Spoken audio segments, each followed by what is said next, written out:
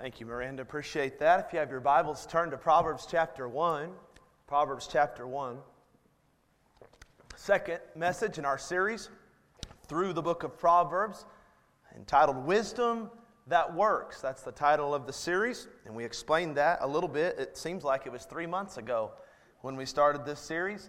We have had a lot going on, obviously, in the month of April with the missions conference, and then Pastor setting that up with the message there on Faith Promise on that Sunday night.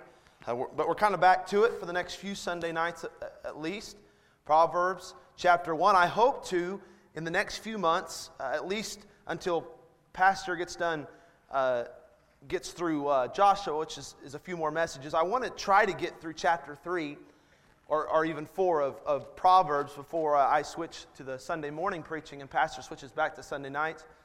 And then we'll start, Lord willing, a study through the book of Habakkuk on Sunday mornings, which will just be about 4 messages, and then another book after that. But Proverbs is something that we're going to be working in and out of, I bet you, for, I would guess, the next 5 years.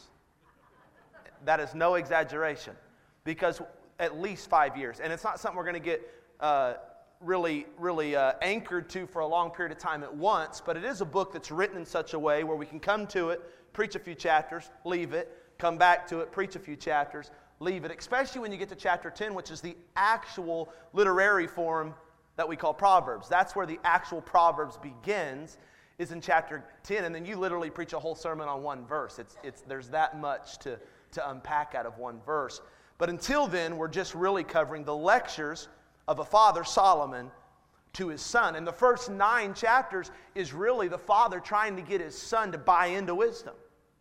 He's trying to set the stage for chapter 10 through chapter 31, and he's trying to tell his son, listen, this is why you need to listen to me from chapter 10 to chapter 31. Wisdom is this valuable, it's this important, and so he's trying to sell wisdom. For 9 chapters full of lectures, he's trying to get his son to listen. And so we are on the second message in this, and if I titled this message, it would be called this: 2 voices, 2 choices. 2 voices, 2 choices. I want you to consider for a moment, before we get into our text, all the choices that you make in a given week. I kind of put them into broad categories. Financial choices. Choices in terms of your time, your recreation, your marriage, your children, your career, your spiritual life, the words that you say, the attitude that you have, the responses that you give. Choices in regards to your health, your habits, your entertainment. For students, your schoolwork, and I probably could have thought of several more, but I bet you that every single one of us will at least have to make choices in just about 3/4 of those categories right there this week alone, and we'll probably do it without even thinking about it. We make so many choices every day, and certainly every week, and here's the truth. When it comes to our choices, we're just given 2 options. We can choose wisdom, or we can choose foolishness. So when we're talking about choices financially, we can make the wise choice or the foolish choice, and we've all made both. Talking about choices with our health, we can make the wise choice or the foolish choice. I think it was Elizabeth Knutson that sent me a text today because she knows my addiction to salsa, chips and salsa. And she sent me something like, if you really want to, I forgot what it said, but basically it just proved that I wasn't in control of my eating habits when it came to chips and salsa. If you really want to show how undisciplined I am, put chips and salsa at the table in front of me. I can just devour those things. And that's a foolish choice when it comes to health.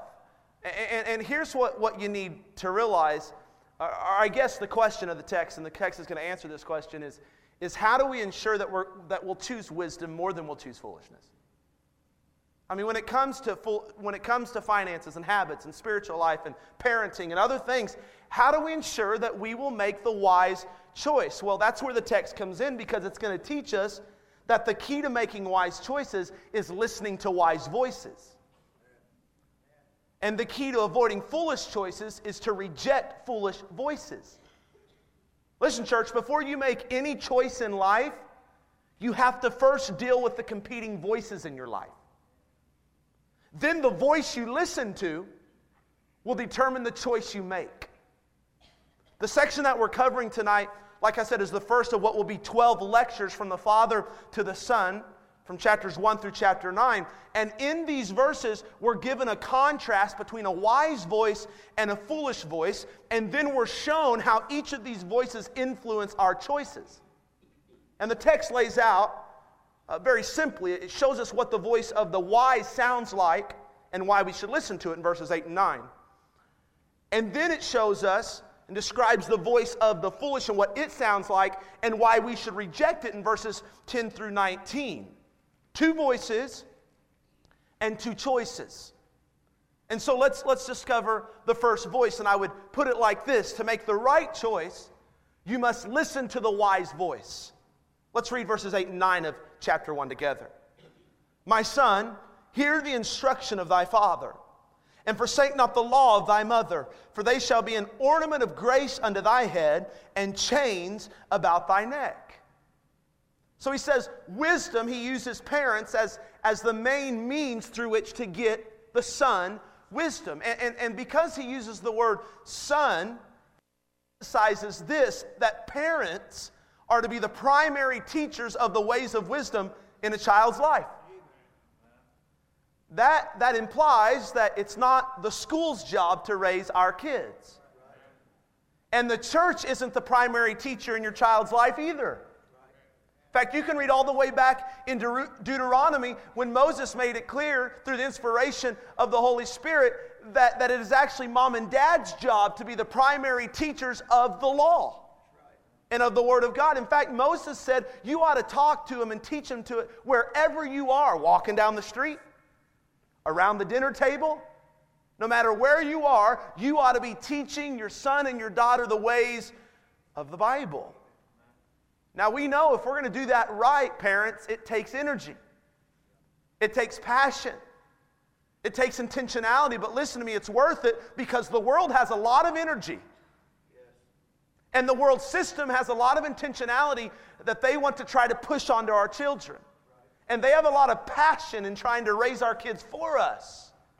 That means we can't afford to slack off in this area. And I want you to notice that both the voice of the father and mother is mentioned here. They play a different role in parenting, but they both have the same goal, to guide in wisdom. So let's look at the two roles. Let's talk about the voice of the wise father. He says that the father's role is to instruct. Instruct.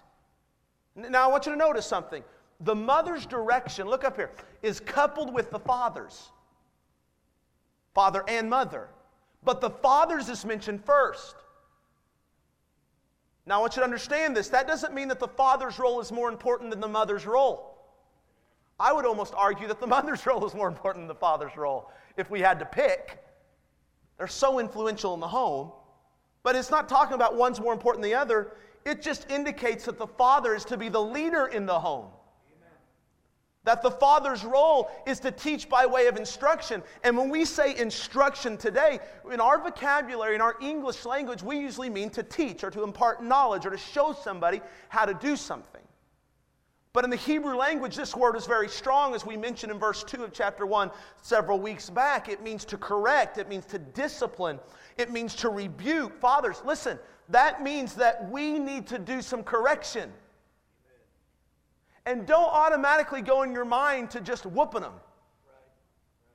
No, we should shepherd their heart before we whip their bum. Write that in the flyleaf of your Bible. When I say correct, I don't mean we just throw them over our lap and wear them out. Though if you read Proverbs and you have an open heart, you'll find that spanking is part of God's plan. But it's not the first resort. We can actually correct verbally through teaching. We can correct if we have a teenager that's wayward or rebellious. You don't have to yell at them. Fathers, you can take them out on maybe a weekend trip, something they enjoy, and do some correction by spending time with them. If you have a daughter, you can take your daughter out on a date or something along those lines and impart instruction and even rebuke in that way. And yes, it does involve spanking if it comes to that. It's a biblical thing. But we have to be willing to do that. And I think Solomon also implies this, that the father is to be the main disciplinarian in the home. You're going to see in a second that he didn't give the role of instruction to the mother. That doesn't mean the mother can't instruct by way of discipline or correction. It certainly doesn't mean that. But the mother's to do the majority of the teaching.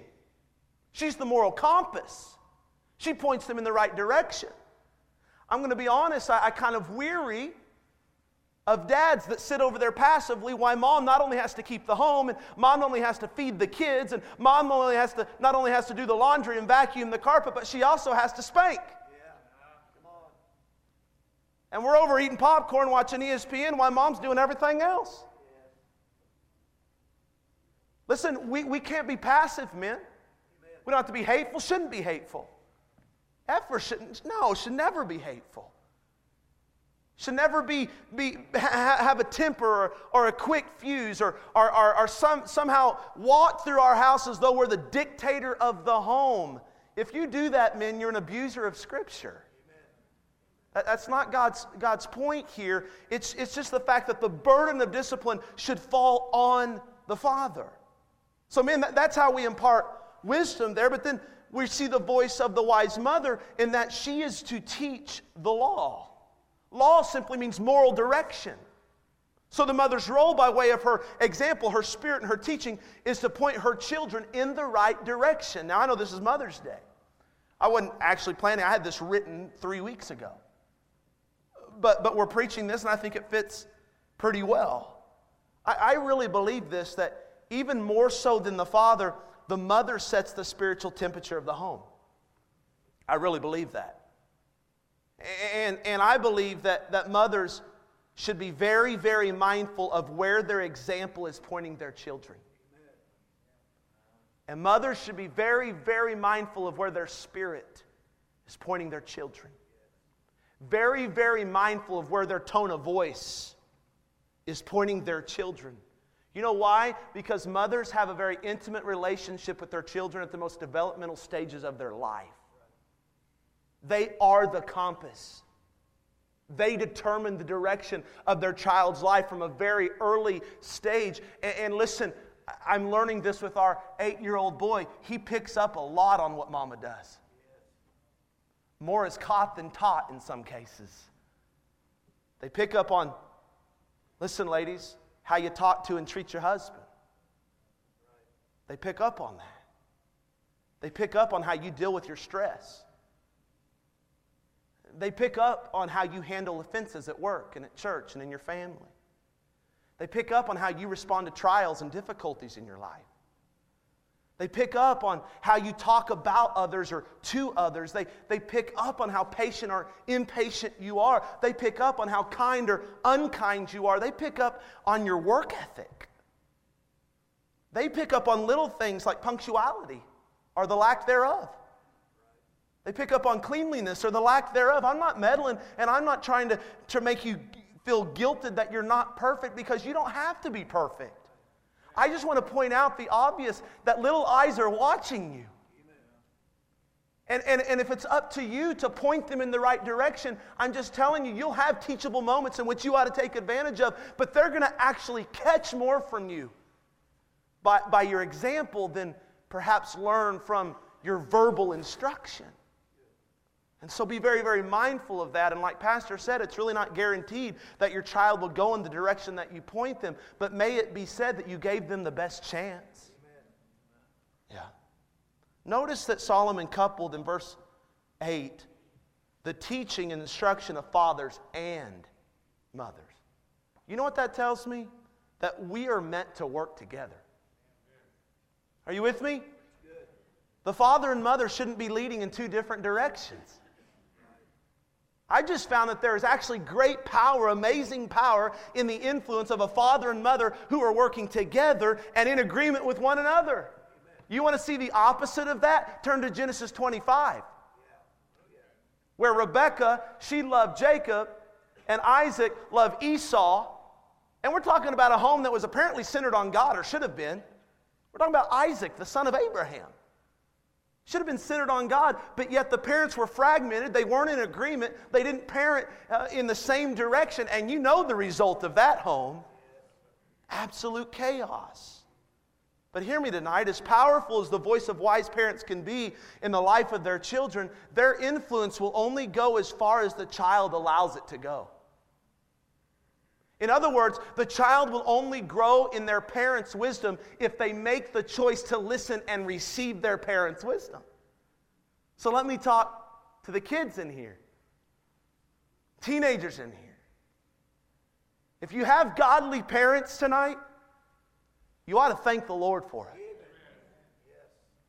If you don't have godly parents, I can almost guarantee you that God in His good grace has placed some type of godly influence in your life. Some parental figure in your life, whether that be a teacher, whether that be a coach, whether that be a grandparent, whether that be a spiritual leader in your life. And listen to me, young people, I know you can get tired of being instructed.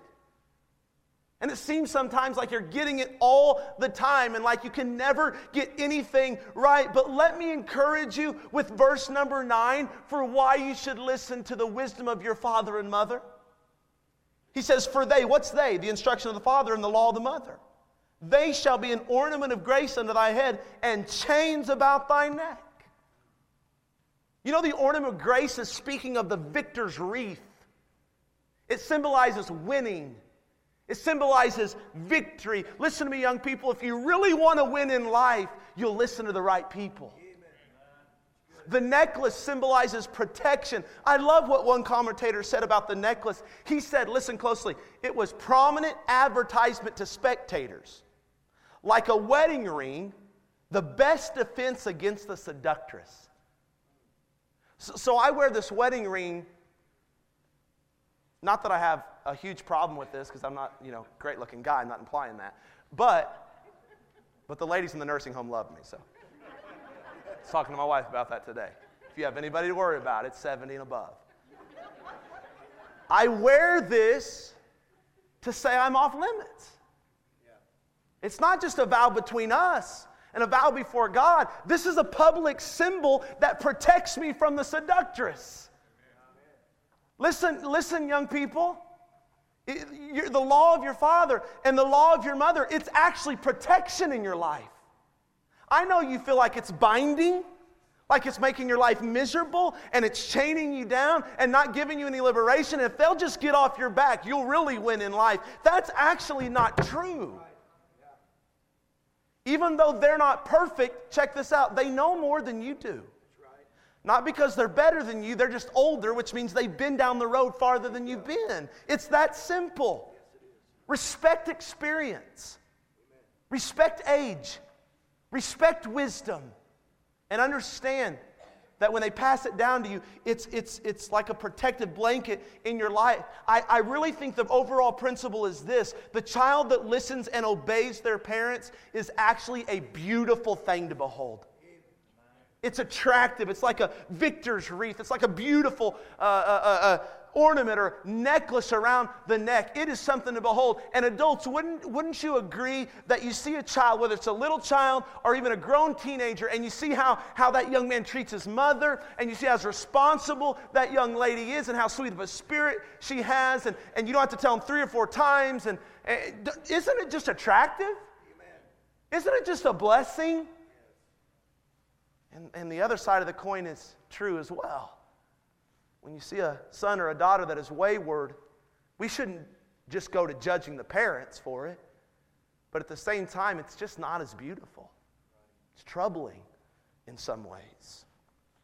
So to make the right choices in life, you need to listen to the voice of the wise. But here's the other side of that.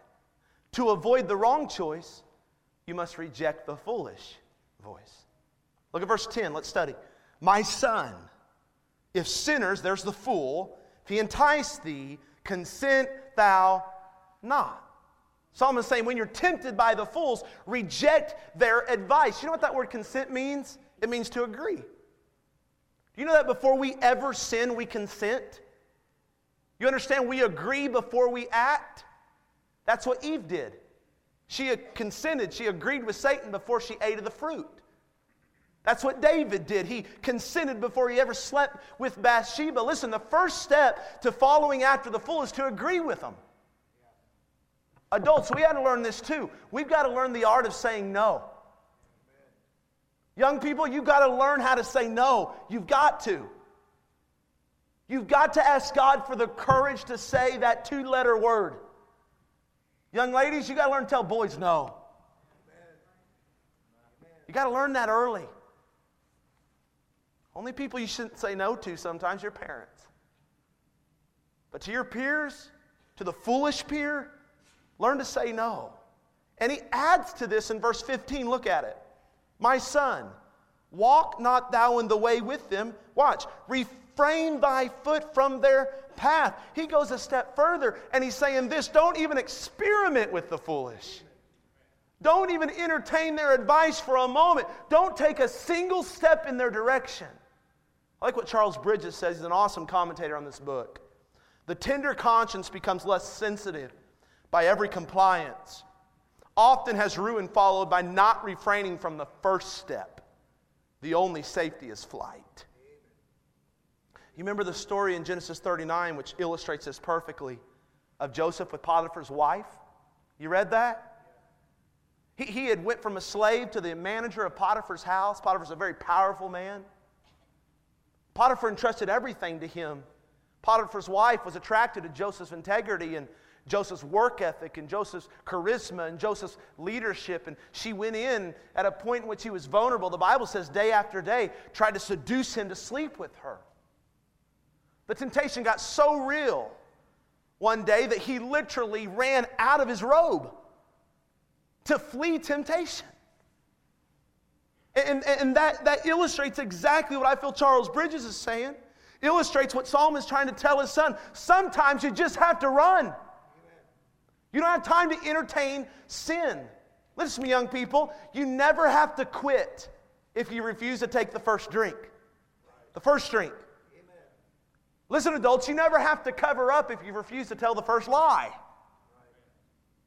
Solomon then, after he explains kind of his expectation with the foolish, he then goes on to give a hypothetical situation. And here's why. He wants to show his son just how the sinner's voice will compete for his attention. And he says 3 things about the foolish voice. He said the foolish will offer excitement. Are you with me? Yeah. Verse 11.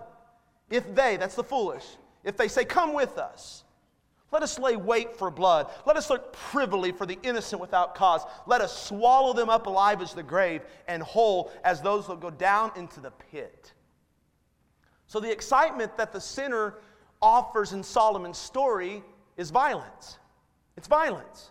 And I would say that's actually still a part of the foolish appeal today and the sinner's appeal today. In today's vernacular, it would come by way of a gang. Gangs make violence look exciting and appealing. Fighting and vandalism and graffiti and other things. And you can even go onto social media, and it's been a means by which violence has been praised and promoted as a fight goes down at school and kids get out their cell phones and they'll video it, then they'll share it to social media, and literally you'll get hundreds of thousands of views. But because Solomon's story is purely hypothetical, we have permission to add to it. Because I understand in here that violence doesn't appeal to some people. I understand for some young people, a gang isn't even appealing to you. But drugs might be. Alcohol might be. Premarital sex might be exciting. Pornography might be exciting. Stealing might be exciting to some. The point is simple. The foolish sinner will entice us with something that is exciting to us. That's why James 1, when it tells us of how the devil entices us, says that you are tempted when you are drawn away of your own lust. That word own means idios, where we get the word idiosyncrasies. In other words, the devil is going to entice you with something that is particular to you. Some of you men will never be tempted or enticed perhaps with alcohol. But the devil knows you will with something that's on your phone screen. And so he'll attack you that avenue. And some of you ladies, you won't be at all tempted to have an extramarital affair at all, but the devil knows you're tempted to handle an offense with bitterness. And so he'll attack you that way. He fishes after us with the bait that he knows we'll bite onto. And the fool does the same thing because the fool is used by Satan to entice us and to tempt us. They offer excitement. But verse 13 teaches us that the fool offers instant gratification. Look, we shall find all precious substance. We shall fill our houses with spoil. So the instant gratification that the sinner offers in Solomon's story is easy money. After they violently murder the owner of the house, here's what he says they're going to do. They're going to tell him, we'll easily rob him of all his possessions. We'll sell them to the highest bidder, and we'll walk away filthy rich in an instant. And listen, the foolish sinner still operates the same way today in our lives. He offers instant gratification, and maybe it might not be easy money for you. But if you're stressed, here's what the fool says, take a drink. You'll be instantly relieved. Smoke a drug, swallow a pill. You'll instantly feel better. Do you need affirmation? Well, the fool has a remedy for that. Take a selfie. Use a filter. Post it online to get likes and comments. You'll instantly feel affirmed and appreciated. Do you want sexual gratification right now without the commitment to wait on marriage? Great. The fool would say, I have all kinds of online offers for free. You never have to commit to a relationship. You can have virtual sex all you want, and you never have to watch the same video twice because I have so many videos you'll never get bored. Instant gratification. But the foolish also offer camaraderie. Look at verse 14. Cast in thy lot among us. Let us all have one purse. Listen, church, sin loves company. Sinners recruit because sinners don't sin alone. And here's the problem with that. We are made for company. God made us relational. He made us with this like default desire. We are hardwired to want to be accepted, to want to belong. And by the way, we never outgrow that. We get better at it, but we never outgrow that. And the devil plays on that, and the fool plays on that, and the sinner's enticement plays on that. That's why we can be attracted to a voice that's foolish, because it offers a little bit of camaraderie. That is why young people join gangs. It offers them a family, most of which they don't have one of their own. That's actually why many good Christians give their lives to Christ by way of salvation, but can never seem to break away from their old friends. Camaraderie is powerful. That's why a single girl will settle for a single guy that doesn't love God and doesn't love her, because it makes her feel like at least someone will accept me. That's why negative people will hang out with negative people. And complainers will find complainers. And the person that gossips will hang out with a gossiper, because we will even get with a negative group if it means we can fit in the moment. So Solomon's simply trying to paint this hypothetical picture to his son about the voice of the foolish. And he says, in essence, listen to me, boy. It may sound attractive because it'll offer excitement and instant gratification and a sense of camaraderie that is hard to find. But please, son, say no. Please, son, consent thou not. Don't even walk with them. Don't even take a single step in their direction. Listen, Solomon is a wise father that sees farther down the road than his son can.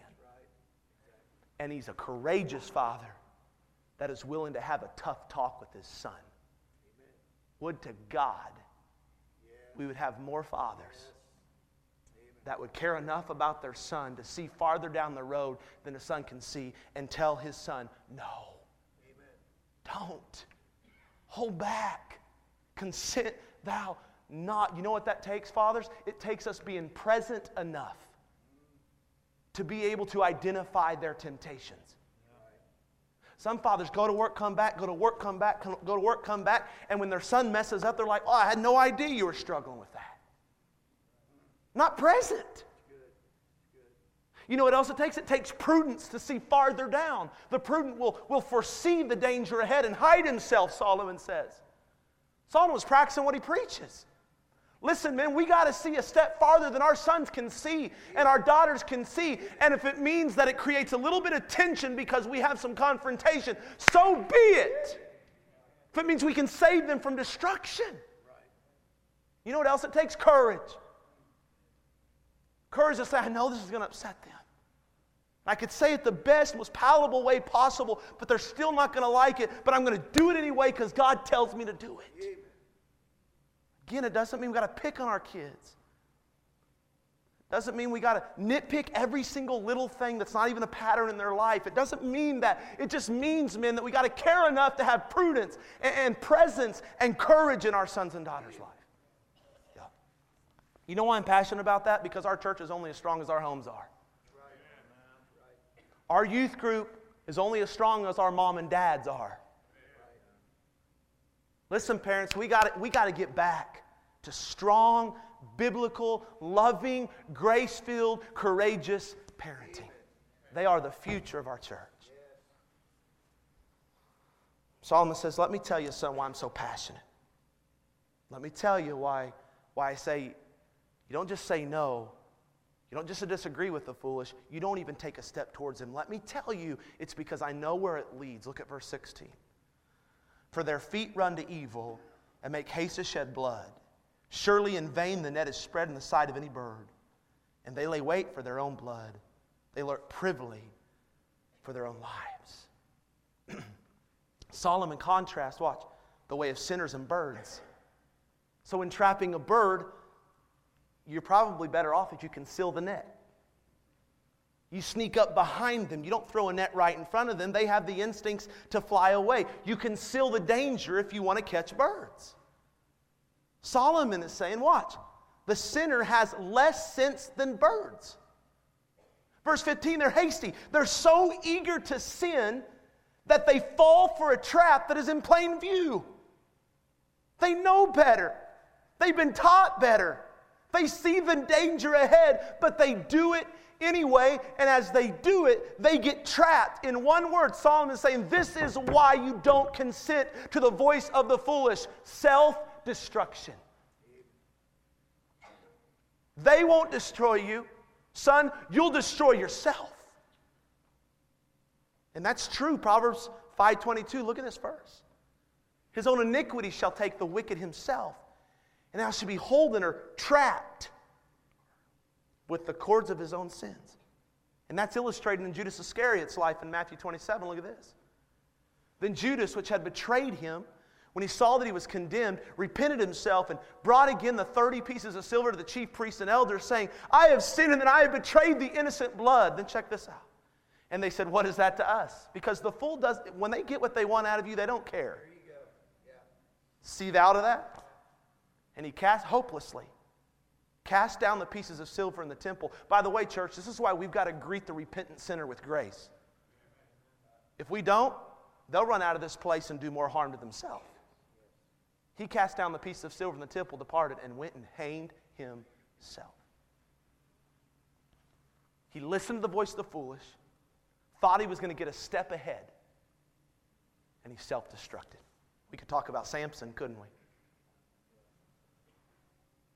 Solomon is simply reasoning with his son. Why would you want to listen to me, please, young people especially, and follow after someone who the Bible proves is as stupid as a bird? Why? Why are you doing that, young ladies? Why are you buying into the voice of that foolish boy? By the way, not all boys are foolish. Why would you do that, though? I know he sings beautifully like a bird, but he's probably as stupid as one.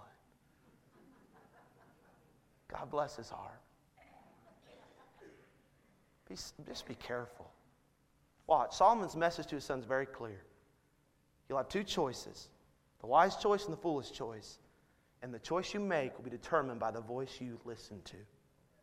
Don't close your Bible yet because we've got one more verse. 19. So are the ways, sobering. So are the ways of everyone. See that? Everyone that is greedy of gain, which taketh away the life of the owners thereof. Up to this point, Solomon has been addressing his son. And he closes his lecture with addressing everyone. That's on purpose. Because we might walk away from this message, adults, thinking that's a good message for them teenagers. Boy, my college student needs to hear that. But Solomon made it a universal application. He said, everyone listen up. No matter your age or stage of life, if you listen to the foolish more than you listen to the wise, you too will self-destruct. Listen to me, no matter who you are, you still have to make choices every day, and you still have to deal with the competing voices in your life. So here's the question, adults, young people, what voice will you listen to? Here's what Solomon says, if you listen to the voice of the wise, you get a crown and a necklace. If you listen to the voice of the fool, you get a net. Which will it be? Victory, protection, and beauty? Or defeat, danger, and destruction? You can't, after we make foolish choices, and then these kind of things happen as a result, you can't say, well, I just didn't think that would happen. You know better now. Proverbs gives us the wisdom to see what will happen as a result of our choices. So be careful who you listen to, because who you listen to determines the choices you make. Stand to your feet, every head bowed and every eye closed.